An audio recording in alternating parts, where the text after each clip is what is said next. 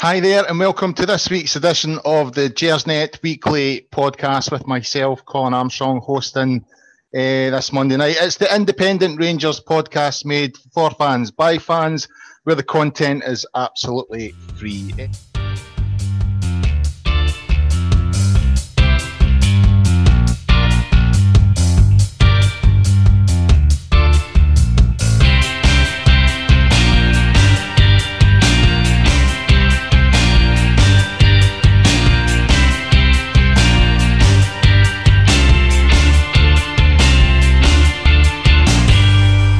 It's episode 58 of the podcast, and we're a night late. We were supposed to be on last night, obviously, but we had some technical issues with the YouTube system that wouldn't let us stream live. So we're out here tonight to look at the Livingston game and a wee preview of the Feyenoord game on Thursday. If this is the first time that you've listened to the pod, we would ask you to get the word out there on social media and all the rest of it, and please subscribe and leave a comment and all the rest of it. We're live tonight. We're live on the YouTube. You can leave comments on the comment section there. It's interactive, but you can also download and stream the pod on a variety of platforms, including Acast, iTunes, YouTube, Castbox, Stitcher, and Spotify. So as I said, we're a day late after the problems we had last night, but we're still here. We're still live. And we'll have a look at the Livingston game, the 3-1 win on Saturday there. We'll have a wee look at the departure of Mark Allen, a wee discussion around that. We'll have a look at the Feyenoord game, big European night under the lights at Ibrox on Thursday, and a wee discussion around memorable European nights that we've all had in the past. So let's get on to it. So joining me tonight, we've had to have a wee rejig of the lineup tonight. It was supposed to be David Wren who was hosting tonight. We were hosting last night, but he's unavailable tonight, so I've had to step in. So big apologies to David, because I know he was keen to get his presenting debut. Hopefully he'll be back at another time. So we've had to bring in the gaffer. We've had to bring in Stuart Franklin. How are you, Stuart? Hi, Colin. I'm very well, thanks. Looking forward to having a wee chat. Seems like ages since I've been on. Too many good contributors nowadays to let the amateurs like me on. Yeah, I couldn't agree more, actually. No, I am. Of course, I'm only joking. It's always good to have you on, Stuart. It's always good to have you on. And also joining us, we've got Ian Leeper. How are you, Ian? Have I pronounced your surname correctly there? You have, Colin. Yes. Yeah, it's good to be back. And how are you? Were you at the game on Saturday? Yeah. It wasn't the greatest of games or performances, but I think, like we said, we've got the 3 points, so hopefully things will improve. I think it's a sign of how we've improved. That we're only 3 points behind. We've only really had one blip this season, and we're all a bit grumpy and groany. I mean, this time last season we were already 7 points off the pace. So, but we'll go into that. We'll get in about the bones of it now, and we'll get stuck in. Right. Stuart, I'll come to you first. The starting 11. Now, I've kind of got into the habit of sort of predicting the team and putting it out there on Twitter and stuff like that before the game. I thought he would have introduced Kent later on in the game. I must admit, I was a bit surprised at his inclusion. Left back continues to be an issue. I thought Barisic would have figured, and still no sign of our 3.5 million internationalist defender in Hollander. So what did you make of Gerrard's selection on Saturday? It was quite interesting, wasn't it? I must admit, I kind of thought Hollander might have came into the team as well. The only problem is, I think, as much as Golson obviously made a mistake against Celtic, him and Katic have done largely well this season. I'm not so sure if it makes sense to try a different defence out, a different partnership when we've got a big game this Thursday. So, in some respects, I could understand why he stuck with it too. The midfield was interesting. Clearly, Gerrard thought that Livingston were going to do as they did and sit in. So I think in some respects it made sense to have a creative midfielder. Arguably, there isn't any need to have two sitting midfielders. I mean, I think we might come on to ask if we actually missed Jack on Saturday or not, because our defence looked a bit unsure of themselves at times. But in terms of beating teams that sit in. I think that we need as many creative players in the team as possible. And again, I think that's probably why he thought, take a wee punt and start Kent. And I think it obviously went off injured, but he didn't look at his sharpest. I think that's fair to say that. And but all things considered, I think at the end of the day it was a good result. It was good to see a bit more character. I think that's a few times this season now where we've lost a goal, and I mean the Kilmarnock game as well. Kilmarnock obviously equalised with about 10 minutes to go, and we managed to get the points there. So that's something that we weren't doing last season that we are this year.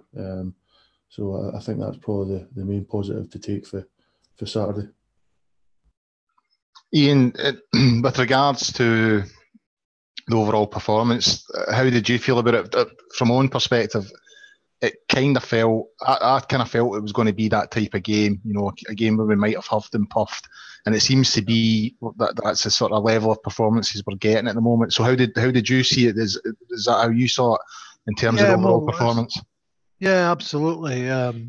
Obviously disappointing. I thought, Frankie was speaking there about whether we missed Ryan Jack, and I think it's probably testament to the unseen work that he does that we were so poor, particularly initially. The whole defensive thing seemed calamitous to me, and that was concerning.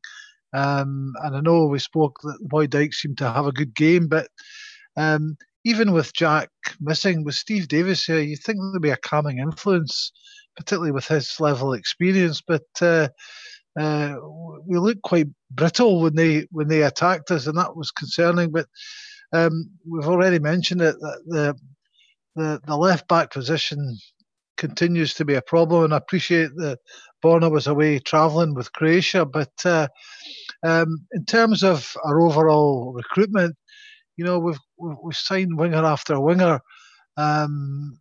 Biggest game of the season, the manager goes without wingers, and we've got 2 out on loan in Hastie and Middleton, and you just wonder how somebody views that in terms of acquisition. What are the priority positions? What needs strengthening? Hopefully, now I can see why we've bought Ryan Kent, because I thought he was really good last season. He's the kind of player that can win a game, and I don't think we've had that for a long time. And it's really disappointing that he picked up that injury, but sod's law, I suppose. But I think with Ryan Kent, you've got a player that will attack defenders. I think the most disappointing aspect of the Old Firm game for me was we obviously had our shape wrong for the start, and we brought in 2 wide men, and they contributed very little to an improvement in the performance. They didn't attack their full-backs. They had 4 defenders playing in their first Old Firm game, and they weren't put under the mill at all. So, perhaps we'll be looking at Ojo in a few games' time, and I wonder if he'll be starting. The comments by the manager after the Old Firm game, I think Jordan Jones will be well down the pecking order. So, there's definitely scope for Ryan Kent and for Brandon Parker, who I thought took his goal really well and played well when he came on Saturday. Seen him before against us, and he was quite impressive. So I think there's more options there. But, overall, I'd still like to see us getting a settled back 4.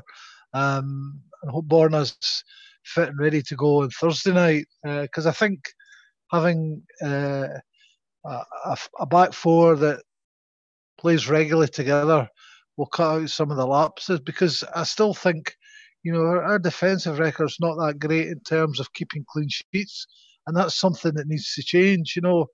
When Walter came back, the first thing he bought was 2 central defenders, in Weir and Ugu, and he felt that no matter what you're doing forward, if you're not keeping them out, then you're going to have to be chasing games. And I think, I'd really like to see us keeping more clean sheets. I know Saturday was a wee bit different, it was a penalty, but there's a few ropey moments there as well. But I think that'll be key to to any success we have this season will be certainly tightening up defensively, because we really need to start shutting teams out, particularly at Ibrox. So we'll see what happens. Yeah, I would agree with that. I would say in terms of goals and Katic, I would say that's the worst performance I've seen from them this season. They really were all over the place at times, and you do kind of wonder if it is down to what you said there, Ian. You know, the stuff that Ryan Jack does that you don't really see. You know, maybe even just positionally being in places to stop things from happening. But they were poor on Saturday. I thought the two central defenders and left back, I agree. I think that continues to be an issue and one we need to get sorted. Stuart, coming back to yourself, obviously a big thing about Ryan Kent coming back on Saturday, you know, deadline day deal, and came back for $7 million. I must admit, I grimaced a wee bit at the figure.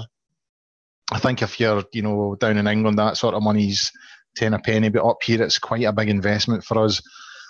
And then, as Ian was saying there, Sod's Law, you know, 40 odd minutes in, pulls up with a hammy.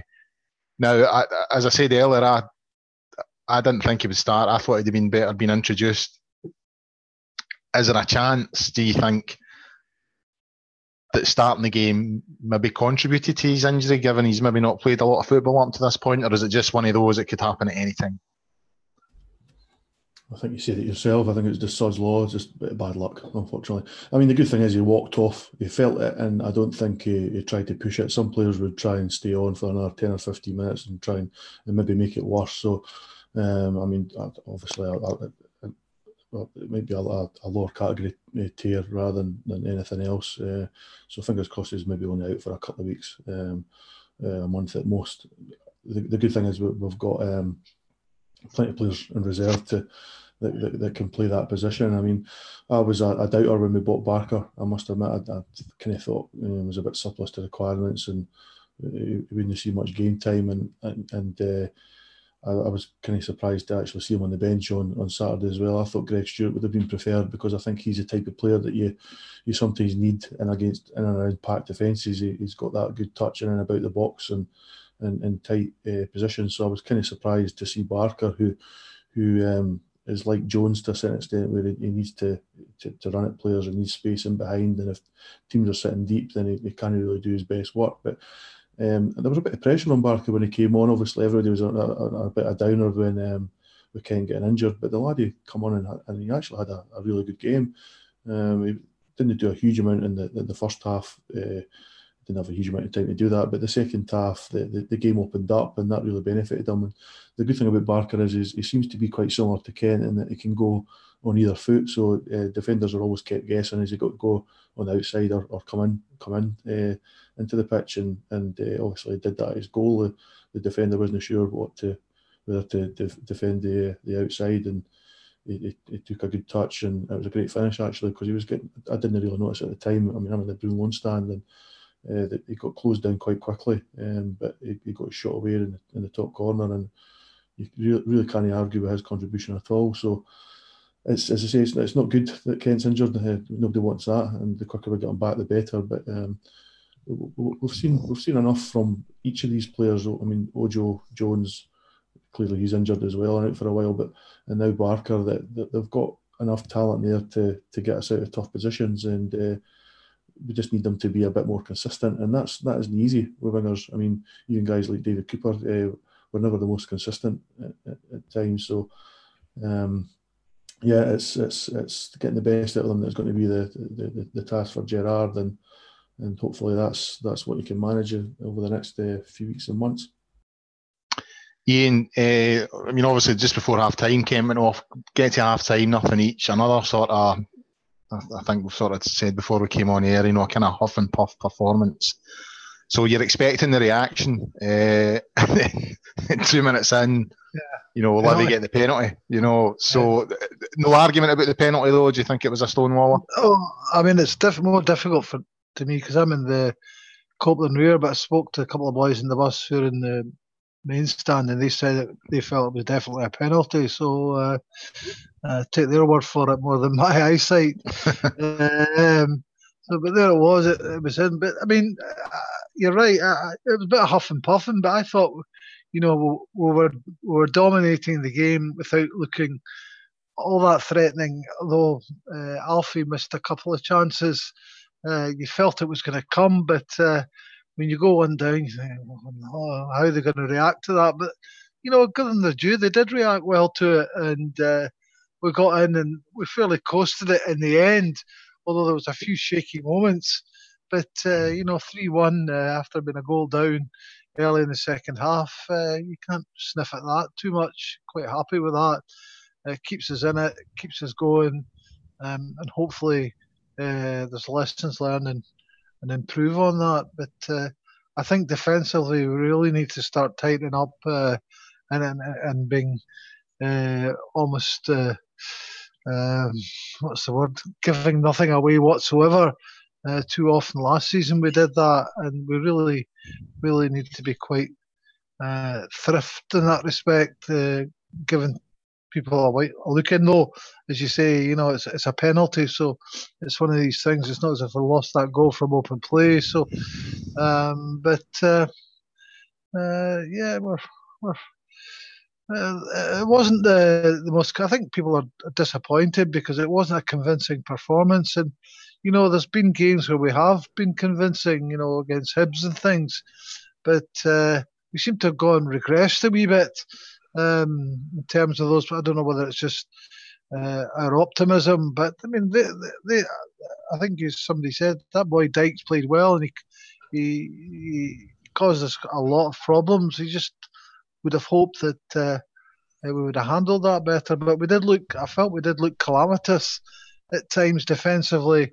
Whether that's the constant changing of the back four or the absence of Ryan Jack, I don't know, but I would have hoped we would be a bit more assured in our defending, but we are where we are. So I think Colin. I think the weather actually played a bit of factor in that on Saturday. It was really windy, and I think both teams sort of struggled to read the wind at times, and I think that was causing us problems, especially in the second half. And I think also it was mainly set pieces. We had issues that we struggled to pick their men up, but they were putting in good crosses and well organised set pieces. So I was a bit worried with the defence at times, but I don't think it was overly bad. Not enough to really worry about. But I think obviously the quicker we can get a proper left back, the better. I mean, I don't think Halliday does much wrong when he plays, to be honest. But neither do I think he's really the quality that we really need to bring trophies back. So we're kind of hoping that we can get Barisic in and playing as soon as possible with Flanagan out injured. So I think it's well worth criticising the defence, but I think there was factors worth mentioning in terms of why they were maybe struggling a bit.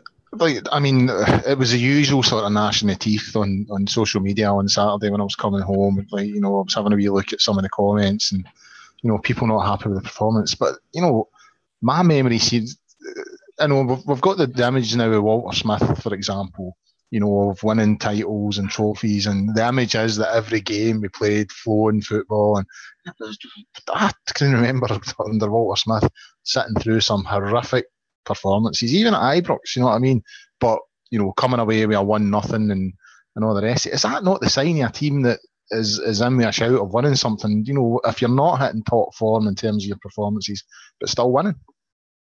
Yeah, I'd agree with that, Colin. I mean, the thing is, I think I did think we were poor on Saturday, but I think there's a great room for improvement. And I think probably we're quite unsettled by the fact, as Frankie said, we've brought in this star signing and he's gone off injured.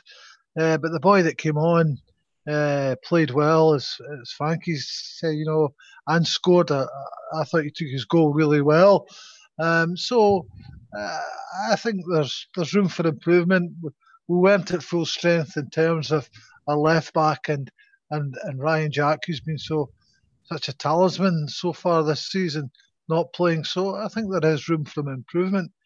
I think the question for me, the left back position is not just about the left back; it's about the balance in the whole team. Going back to the Celtic game, John Flanagan was in there. I take my hat off to Flanagan. He never lets us down. He goes in there and he's a solid defender. But I think his limitation showed against Celtic. You know, he was given a lot of space and couldn't really use it or bring benefit from it. And I think Baric would have done that. And that's just John Flanagan's game. He's more a solid defender than an attacking defender. But I think we play in a system where we're needing our defenders to get forward and put pressure up the park. And I think, you know, Borna probably would have done that. He would attack that space more than John Flanagan did. Then that's no criticism of Flanagan. It's just about horses for courses. But you could see Celtic weren't even bothering to mark him at some points, and he was getting the ball, and you know, he had a lot of space. So I do think it's a position that needs to be a quality fullback in there because it'll provide better balance to the team. And I think, you know, another thing that's been commented on, you know, Tav's not been as strong or as convincing as he was last season. Whether that's the absence of Candeas now or he's just having a bad season, I don't know. But, you know, you can't keep relying on everything going down the right through Tav. You need to obviously change it around a bit. So see what happens. Yeah. Stuart, I mean, when we went with nothing down, that seemed to be the thing that gave us that wee shake that we needed. And obviously Tav, as Ian said there, going to come on and discuss his form actually. He gets the equaliser. Now, I was sitting right behind it in the Govan rear, and I am convinced he's made an arse of that free kick. See, when he struck the ball, the way he'd shaped his body up, you know, you're sort of picturing the trajectory of where it's going to go, and it went a different way what he was shaping up to do it. And I think he's shanked it for you know, one of a better phrase. And that's what sort of threw everybody, and that's why it's ended up in the net. Because when he struck that ball, everybody around about me went, oh, you know, there was that groan, and then, oh, it's in. So from where you were sitting, could you see, did he mean it or did he not mean it? Because I'm not convinced he did. Well, I didn't get meant to score, but if I shanked all my golf shots and end up in the hole, I'd be quite happy, I must admit. No, I thought Tavernier had a better game on Saturday. I think he has had a fairly mediocre start to the season. Obviously, he's still contributed a few goals and some important assists, but I don't think he's played all that well, to be honest. I don't think he's been helped by Ojo and Arfield, who've played in front of him. Between the two of them, not exactly been fantastic either. But I thought Tav did quite well, certainly in the second half. But watching the highlights again today, there was some excellent crosses he put in the first half. He put 2 or 3 in, and then obviously he scored that goal, and he put in the corner for the second goal. So did he mean when he scored? I don't know. I have no idea if he mishit it. And it certainly didn't seem to be from the video highlights that I've seen. But and it was an excellent ball, and the goalkeeper didn't know whether to try and dive for it, or obviously was anticipating a touch for Aribo or Goldson, and again I'm in the blue stand. So at first it looked like it came off one of those two rather than going straight in, but clearly the wind helped. The wind was behind us, so he maybe has sent it out a bit further right than what he thought, but because the wind was behind us, it took it into the 6-yard box and ultimately into the net. And I think we're all delighted, because at that point, although we'd up to tempo after the opening goal, it didn't really look all that dangerous. So we needed a wee bit of luck, and we certainly got it with that goal. And after that, we went on and looked a lot more confident, and it was a fantastic header from Morelos for the second, and obviously I've already mentioned Barker's fine third goal. So I think it was well deserved. I don't think we played that well. It was sort of carbon copy of a lot of games last season. We had plenty of possession in the first half, but the tempo was far too low. I don't think it really helped having Arfield playing deeper. I can understand why he did it, but Arfield was completely ineffective in that role. He's much better playing up front where he can find spaces. Even if he's playing on the sort of edge of the game and isn't he getting a lot of the ball, he still does enough to create chances and score himself. So I think he's much better further forward. But I think, as I said at the start of the show, I think that we've got to take the positives, and I think winning after going 1-0 down and after losing Kent to an injury, I think it's something that we should all be very happy about. Yeah, I would agree with that. Ian, the second goal from Morelos, I think it was Aribo that got the flick on. He comes in, scores a goal. He's just continuing to shine. I mean, outside, he's obviously yet to break his duck against Celtic, but that aside, he just seems to get better and better. Absolutely, and I think, we're seeing it this season. He's not getting involved in any nonsense off the ball, or he's just laughing them off. I think he's certainly matured, and he's obviously buckled down. And I mean, I think he really is a talent. He just continues to impress. His use of the channels, his finding space. I mean, he found the space against Legia as well. Just great striker, fabulous finishing and powerful play. Good use of the ball as well outside the box. He rarely gives it away when he gets it, and he really just continues to impress. Just what we need now is for him to get adequate service into the box, and hopefully with the likes of Kent being there and Barker, he can get that, because I think that'll be key.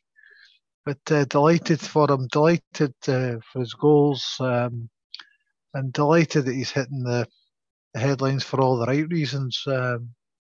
It's quite.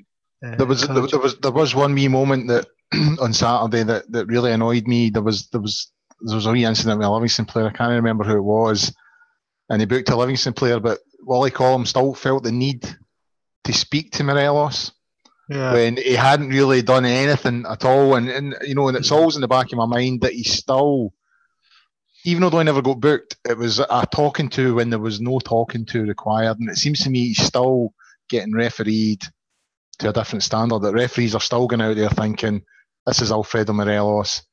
The first thing that happens, I'm on him. I think Brother Colum was probably saying, look, the score, calm it down, and keeping them well out of trouble. But yeah, you're right, and there's no doubt about it. He's going to be. The BBC have done a fine job making him a marked man, probably unnecessarily at times, but he's going to have to live with that. He's fallen foul last season, and he's going to have to live with that. And only he, by his good behaviour, can break that. But I think you're right. It's not going to go away quickly, and until he gets a few games under his belt where he's not picking things up, and there's no reason for them to act. That's down to Alfie himself and his own self-discipline. So I'm sure, Steven Gerrard's had a word with him, and the club fined him last season as well. I'm sure that he's left out of the Colombian squad. He's maybe these things are coming together, and he's starting to think, I've got to screw the nut here if I want him to get a move. Yeah, that's the point I was about to come. He also never got his move, Yeah, my temperament's got to be not a matter of concern for somebody that's spending 15, 20 million, and quite rightly too. You wouldn't be wanting a player pay that money for a player that's having to sit in the stands. So, maybe it's got all the experience and the discipline has got through to him, and he's certainly responded to that well this season. I don't think anyone can have any criticism in that respect. So delighted for him, because I think he's a hard worker. He's worked hard to get where he is, and he deserves to reap the benefits of that hard work. Stephen, speaking of discipline, there was a red card in the game for Dykes, the Livy centre forward, who I thought did have a good game. I thought he causes a lot of problems. I don't think there's any arguments about the first booking. It might have actually been that incident where Morelos got spoken to. I can't quite remember. But what did you make of the second yellow? No arguments or debatable? At the time, I thought it was a clear yellow card. It looked like he came through the player and obviously led with the elbow. I think it was Golson went down, and Golson doesn't really go down if he's not took a sore one. So I don't think I had much to argue about it. The video footage is a wee bit less clear. I don't know what the usual buffoons on Sportscene were saying last night about it, but to me it seemed a fairly straightforward red card. I mean, if Willie Collum's given it, then it must be because I think he tends to try and avoid it where possible against Rangers, if it's as long as it's not a Rangers player, obviously. But the first one was a definite booking. The guy Dykes is a decent player. He made a nuisance of himself all day. I think it's actually the hardest game that Katic has had all season physically. I think Dykes probably won more than his fair share of the long balls than what Katic has probably lost all season, to be honest. And Golson struggled up against him as well. So he had a good game. So that his manager must have been annoyed, but bizarrely he gave him a high five when he went off. So I don't know what that says about him, but it's the first booking was an easy one. As I say, he pushed over. I think it was Halliday when he gave a free kick, and it was just ludicrous. If it was Morelos that did that, then it'd be in the papers for the next 3 weeks. So I didn't think the guy can have much arguments. It's a bit silly because he spoiled what was a decent performance. Obviously, it was him that won the penalty as well. I thought he went down in instalments for that, but I think it was a pretty clear penalty. I think the reaction in the Arfield and our players probably told Colin more than anything else in that respect. But a red card. I think we're poking fun at Colin, but I think he got the two main decisions right. It was a definite penalty, and I think it was a definite red. Yeah, I would agree with that. I think we've covered the Livingston game now. I'm having a look at some of the comments here. Keep on coming, guys. I'll flick through them and try and read some of them out as we go on. Stuart, obviously before the game on Saturday and Friday night, there was the unusual announcement that Mark Allen, our director of football, was to leave the club. Now it was quite sudden. I don't think anybody seen it coming at all. How do you feel about this, and how big a loss do you think he's going to be? I guess only time will tell. I mean, I'd heard various rumours in the last sort of 6 months that him and Gerrard didn't get on, actually. The comments for the manager subsequently over the weekend suggest that there was a sort of mutual respect between the two, and it's difficult to tell whether that's just trying to keep things on the level to avoid any problems in the background. But I think again, let's be positive.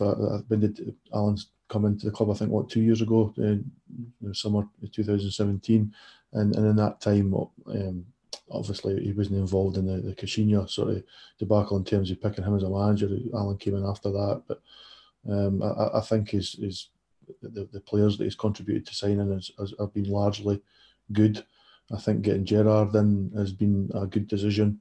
There's other parts of the club under his remit seem to have improved. The youth seem to be doing very well.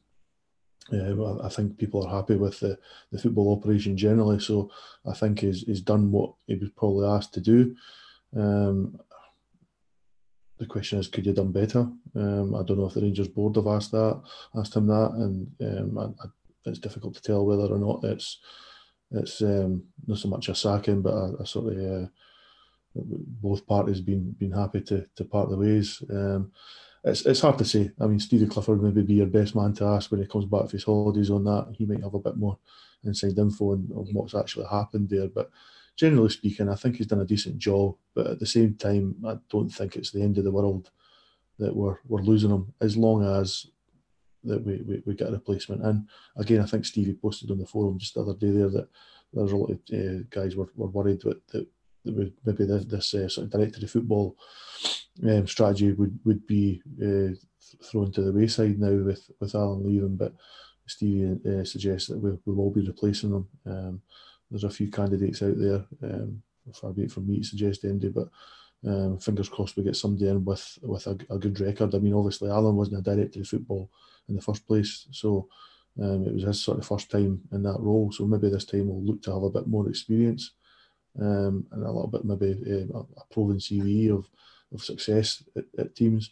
And as I say, I must admit, I don't like change for change's sake. But if both parties were happy to call it a day, then it's probably for the best, to be honest. Ian, what do you think? He's is he leaving any kind of legacy here, Mark Allen? I mean, I think the obvious one is the arrival of Gerrard, but is there anything else you can think of, or is that the main legacy that he's leaving with? It's a hard one to say. I think Frankie says, you don't know exactly what happens behind the scenes, but the arrival of Gerrard to me has been monumental, irrespective of the fabric that he's laid in place, the youth setup and things like that. Though that's important. I think, this club needed somebody like Gerrard coming in who recognised what the expectations of this club were, and identified with them. And you can hear in Gerrard's press conferences, he obviously gets it, and and he expects players to get it as well. And I think that's been a real injection of positivity in terms of a manager coming in. As I say, the signings, I'm not crestfallen about it. I do think at times, you wonder whether there was a disconnect. I'm not saying there was disagreements, but you're bringing boys like Jake Hastie in, and they're getting farmed out on loan. I can understand why, given the plethora, but you wonder, in terms of priority, if that's what Gerrard was wanting. Glenn Middleton's away to Hibs, and Jake Hastie's gone down to Rotherham. We'll get good experience, and I think, Greg Docherty's spell at last season was at Hartlepool. I think he was at or Shrewsbury.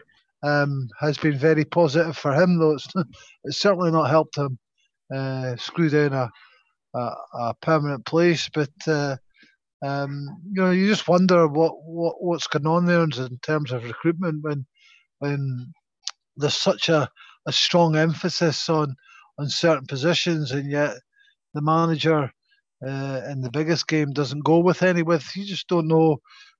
I mean, I've never fully understood the role, to be honest with you. I know there's a lot goes on.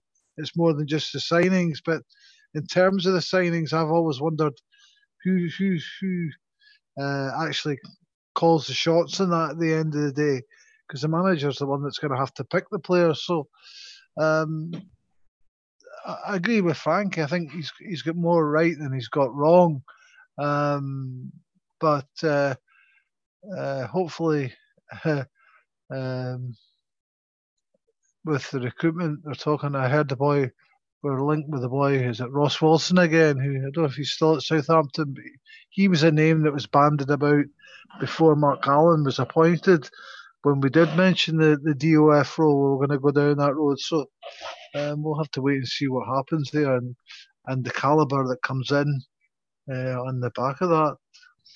Well, that's a question I could put to the two of you. Stuart, I'll come to you first. Should we replace him? Aye. I think if you're going to go down the director of football route, then it's something that it takes a long time to commit to. I don't think saying let's do it for a couple of years, or it hasn't worked, let's go back to the sort of orthodox manager route. I think football's changed over the years. I think it's a very time-consuming job. I mean, guys like even if you just go back to even Walter Smith, they probably didn't do anywhere near as much media work or have as much attention on them as what people like Gerrard's got. So it's a really wide-ranging job nowadays. You've got your sports science, you've got your statistics. It's completely different. So I think clearly Gerrard's brought in a lot of guys. He's brought in people he trusts. from Liverpool, who's got a big backroom team. Obviously, Alan was the one that brought in Gerrard as opposed to the other way around. I'd imagine Gerrard might have an input in terms of who would replace Alan with, and that makes sense to a certain extent, because you didn't want to bring somebody in that's going to rub Gerrard up the wrong way, and I think it's important to get on. But at the same time, the director of football is the man in charge, so it's tough. But I think you've got to replace him, and I'm pretty sure we will, to be honest. What about yourself, Ian? Is there any obvious candidates or outside the name you mentioned there? No, I mean, I don't really know who they'd be looking at. I mean, I remember Ross Wilson getting muted previously when the role was announced, but no obvious other candidates. I do think they will go down the road of replacing him, because I think, it's almost an admission that they got it wrong if they don't. And I agree with Frankie. I don't fully understand the role and how that interweaves with the managerial role and the signing of players until I saw it in black and white with the absolute remit. You're always wondering whether there's going to be avenue for conflict between the manager and the director of football, unless you do a Hearts and have a dual role. But I think what you certainly don't want is any kind of animosity or disagreement. You've got a strong character in our manager with clear ideas, so you'd obviously want somebody that could complement that rather than be banging heads together. So it's a difficult role. They'll have to get the recruitment right, and hopefully, as Frankie said, Gerrard maybe have some input to who you can work with, because you imagine I think Warburton was a director of football for a while, and there seemed to be quite a lot of animosity when he was in that job. So it is something you have to get right, and when it's at the very top of the tree, if there's a disconnect there, then it's going to filter down. So it's probably a very important appointment in terms of who we get. That there's harmony there, and that's something they'll have to think about. And hopefully, they'll speak to Gerrard about that, because it is strange. You've got this guy overseeing the whole football operation, and then a manager comes in and brings his own guys. You just wonder how that works. And I think the argument behind it was that, and I remember it, I thought it was quite a positive argument that, just because the manager changes, your whole football structure doesn't fall apart, in terms of people going in, people going out, like a backroom team. So it'll be interesting to see how that goes. I think Southampton are a good example of when it worked well. I mean, for a while there, they seem to have it mastered. I know it's kind of went a bit pear-shaped of late, but they did seem to, they always bought cheap, sold high, and performed well in the Premiership. No matter who went in and who went out in terms of the manager, the philosophy was still the same. Now, obviously, they've struggled a wee bit of late, but I think they're a good example of if it's done right, it does work. But it'll be interesting to see, where Rangers go from here, and it'll be interesting to see if Gerrard has any input in it. So looking forward to that. I'm going to give a wee mention here. I've just had a wee look on my Twitter, actually. We've got CPRFC who's saying, "Hi guys, me and my buddy Gordon listening from New York City, sitting having a beer in Bryant Park. Hope you have a great show and all the best to the famous for the game on Thursday, Charlie," who's a member of the Tampa Bay Rangers Supporters Club. So we've got folk listening in the Big Apple. So thanks for listening in, guys. I hope you're enjoying your beer. So I think we'll move on to the Feyenoord game. Obviously, a big night. Really looking forward to it. Love the European nights under the lights at Ibrox. And I must admit, for a few years when we were doing the journey back up the divisions and stuff like that, there was a couple of games I was at Forfar when we got beat in the League Cup. Excuse me, early on in the season. I think we beat 2-1 after extra time. I came out for that game thinking, these kind of nights that we're looking forward to on Thursday are never happening again. I was also at the Petrofac shambles with Wraith Rovers.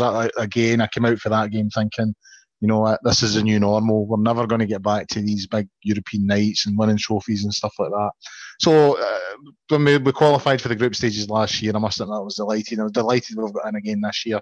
And a couple of big names in Feyenoord and Porto. So it's the Dutchmen who are coming on Thursday night. They won 3-2 yesterday against Den Haag. They were 3-0 up and they nearly made an arse of it. Brought it back to 3-2, and they've been a club that's been kind of in crisis over the last few years. I was having a wee look at some of their stuff today, just to bit of research for the pod. So first thing, Frankie, I'll come to you on this. Are you going to the game? I'm not going to the game, unfortunately. I work at the university and the students are back this week. It was Freshers' Week last week, so work commitments mean I won't be going to very many midweek games over the next couple of months, unfortunately. Plus, I think I would like to have got the 3-game package, but I'm going to Florida in the end of November, so I would have missed I think it's Young Boys is the last home game, so I'd have missed that as well. So it didn't really make much financial sense to throw some money at that. I mean, my wife gives me daggers as it is. So no, I wish I was going, but unfortunately, I'll be the TV or the laptop for me on Thursday night. What should we expect for Feyenoord? I think that clearly they've not had a fantastic start to the season. They're still unbeaten in the league, but they're only in 4th or 5th. I think they're quite a few points behind Ajax. I think it'll be a tough game. I think it'll be probably fairly similar to Legia, actually. At Ibrox on Thursday, I can't see them exactly coming out and having a go at us. I don't think they'll sit too deep. So this, in terms of your newfangled mid-blocks, it might be one of these on Thursday.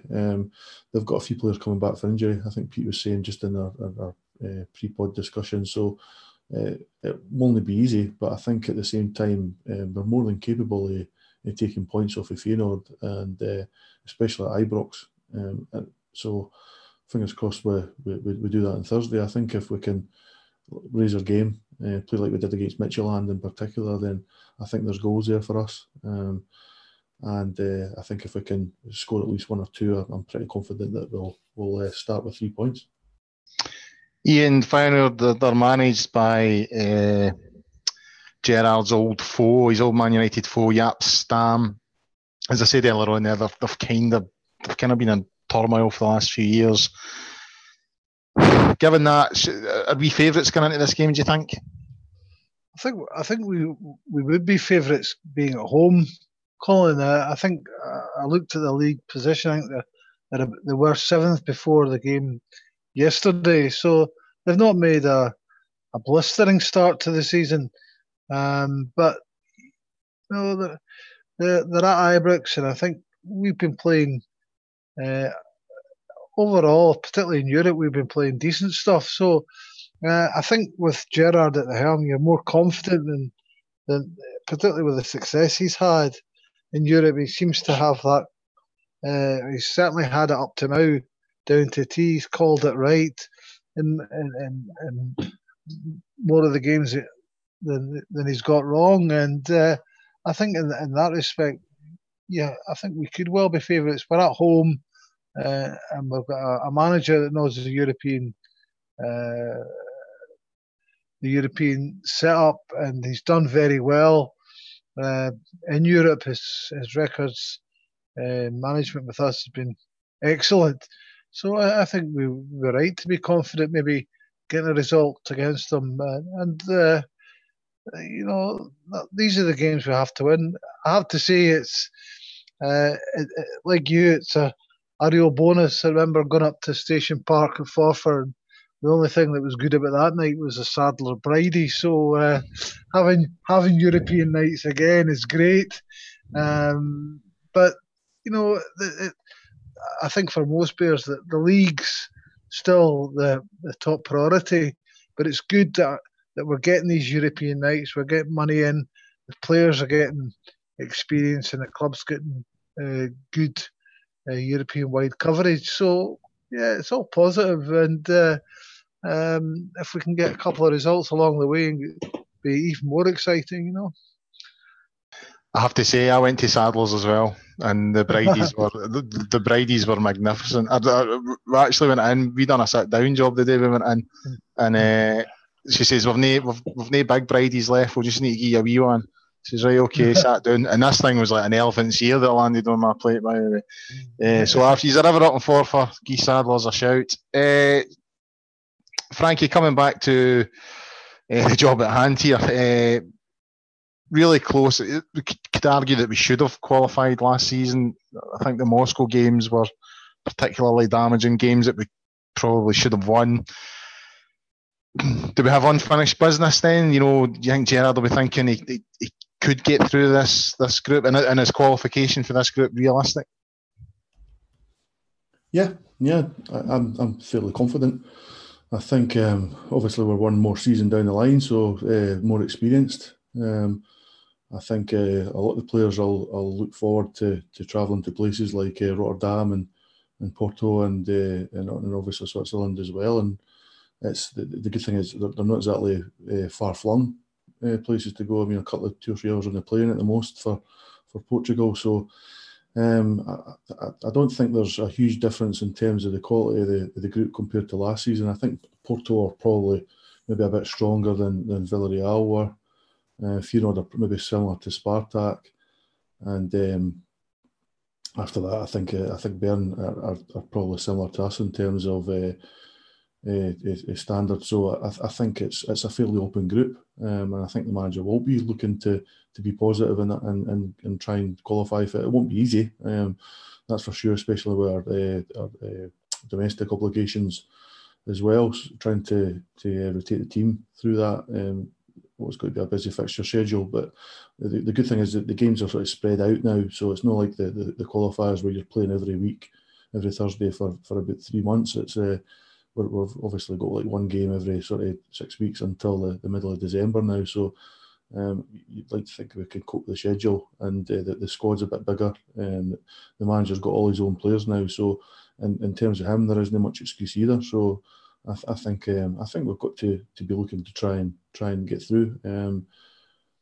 As I say, it isn't easy, but it's definitely possible. Ian, Stuart mentioned there the juggling, trying to manage the demands of the European campaign and the domestic campaign. Do you think Gerrard is good at that? Do you think he manages that? And should he prioritise one over the other? Well, I know what I'd want to prioritise. I mean, I think the funny thing, Colin, I was speaking about how we need to be more miserly defensively. We've done a pretty good job under Gerrard in Europe defensively. A lot of times we've gone away and kept clean sheets. I don't know if there's something different about European football that suits our defending. I don't know, but we don't seem to throw away so much. Quite a lot of clean sheets we've managed to hold, and we've done it a couple of times already this season. So, I'm fairly confident that we can, like Frankie says, that we'll be up for the challenges. We've got a decent sized squad that we now don't know how that'll work. I would imagine that when we're going away, we won't. Maybe there'll be players that may have featured that won't feature, particularly wide players, and they might keep it narrower and tighter. But I'm quite sure we've got enough there to cope both domestically and on a European front. And I think the thing is, if we start getting a sniff of things, I think there'll be considerable excitement, and perhaps we'll be willing to risk more players through the week than rather than holding back for the Saturday game or the Sunday game domestically. So I still think it's good. It's good experience for the players. and hopefully we'll get stronger. And I think we need to remember that we've got new players coming in. It's going to take a wee bit of time before we see the best of us, and I think that's what's quite positive so far with the start to the season. I don't think the football's been great, but I think it will get better as players get to know each other better and know the system. And I think there'll be players, to be honest with you, Colin, that'll fade out because I don't think Steven Gerrard will tolerate mediocrity. And I think boys like maybe Ojo in particular is going to have to be looking at himself and what he's contributing. And there'll be some players that will maybe fade in the way one or two have in the last season or so. Yeah. Do you think we'll meet Celtic in the semi-final as predicted by Ball and Goalie? He thinks Celtic will get to the last four. Do you think we'll get there? I think we'll just take one game at a time and see what happens. I'm quite happy with that. I want to know where Graham Spears and Tom English and all that are when Celtic players come out with statements like that, because if that was Andy Halliday or something like that, I'm sure they'd have plenty to say about it. Yeah. Are you going to the game, Ian, on Thursday? No, I'm not going.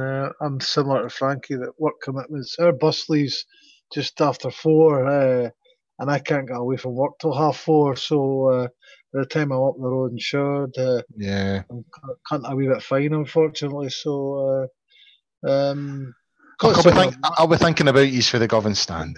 Yeah. Good of you. Right, I think we've pretty much covered everything, guys. So before we wrap it up, conscious of time, thought we'd come to both of you and ask for your memorable European nights. So Ian, I'll come back to you first. What's your most memorable night in a European night at Ibrox? I think strangely I was standing in the old Celtic end. This is 70s, and we beat Juventus 2-0 at Ibrox. I think Gordon Smith scored. I can't remember who got the other one, probably DJ. But that was a fabulous night. I think I was about 14 or 15 at the time. And it was just, a huge scalp. Brilliant night. It was strange not being in the club, but the Coupler Road was getting rebuilt at that time. Right. It was so. I was in the Celtic end, and it was just mayhem. It wasn't even all ticket, you just paid at the gate in those days. The gate. Yeah. So it was absolutely swarming, and just the atmosphere was fabulous. Was it Gordon Smith that got the other goal that night? I'm thinking about it. James Smith got both of them. I think it was Alex Smith, Alex McDonald and Gordon Smith. I'm sure it was wee Donny. Great night. I don't want to make you feel bad. I think I was about 4 at the time, Ian, but there we go. And what about you, Stuart? What's your most memorable night? Rangers 0, Galatasaray 0. I think it was pretty much 19 years ago. It was absolutely pissing with rain, and I'd always drive through, and we got through later than usual because of the weather, so I didn't get a chance to go and get a bag of chips. So I went and got a pie, and I wasn't in my usual seat either. I was away up the back of the Govan, the Broomloan stand, Broomloan rear, like literally, I think the second last row. So I was trying to run up the stairs, missed the first couple of minutes, and slipped, and my pie and brown sauce all in my pus. You know something, Stuart? I was hoping there was a tail there, because I thought, typical goalkeeper, all the European nights he picks an on each draw. No, we had to go. If you want a good result, it's maybe a wee bit more relevant. We beat Porto 3-2. That was a fantastic night. Great game, great atmosphere, and hopefully get a similar result when we play them in a couple of months. Yeah, I'm preferring your pie in the face story, though, to be fair. I'd have paid money to see that, to be fair. I kind of thought that would be the case. That's why I brought it up. Aye, I tell you, I'd pay good money to see Stuart take a pie in the face. But there we go. I think for myself, I loved the Leeds United game. I must admit, when the two teams came out that night, I've never heard a noise like it. It was incredible, and then for it to go so quiet after our now assistant manager hit an absolute perler for sort of 25 yards for the corner kick. But we done well. We came back into it, and 1-2-1, and I just remember just the noise that in Parma. the night we beat Parma 2-0. The noise that those games are just incredible. What a legend John Lukic was that night. Oh, he went to the Stuart Franklin School of Goalkeeping, I believe. Steady, son. I'm already running the risk of getting sacked here, so I think we'll call it time there, guys. So thanks for your contribution. And that's it for this week's edition of the Gersnet Weekly podcast by fans, for fans. It's independent and free. Before we go, I should give a wee mention. I'm just following my Twitter feed here. Some sad news coming through that Jim Jeffries, the former Hearts manager, has suffered a serious heart attack and is currently in hospital. So our best wishes to him. I know he could be a bit of a door-bugger at times, but it was always quite a likeable character, I thought. So best luck to Jim in his health battle there. Next week, there'll be a show next week. Obviously, we've got the final game on Thursday night, and we're at St Johnstone next week. I'm going. I have tickets. I'll be in Perth next Sunday. So there'll be a show covering those two games next Sunday. Hopefully, we'll be live if there's no issues with YouTube. In the meantime, get yourself on to Gersnet and the forums at www.gersnet.co.uk. And until the next time, bye for now.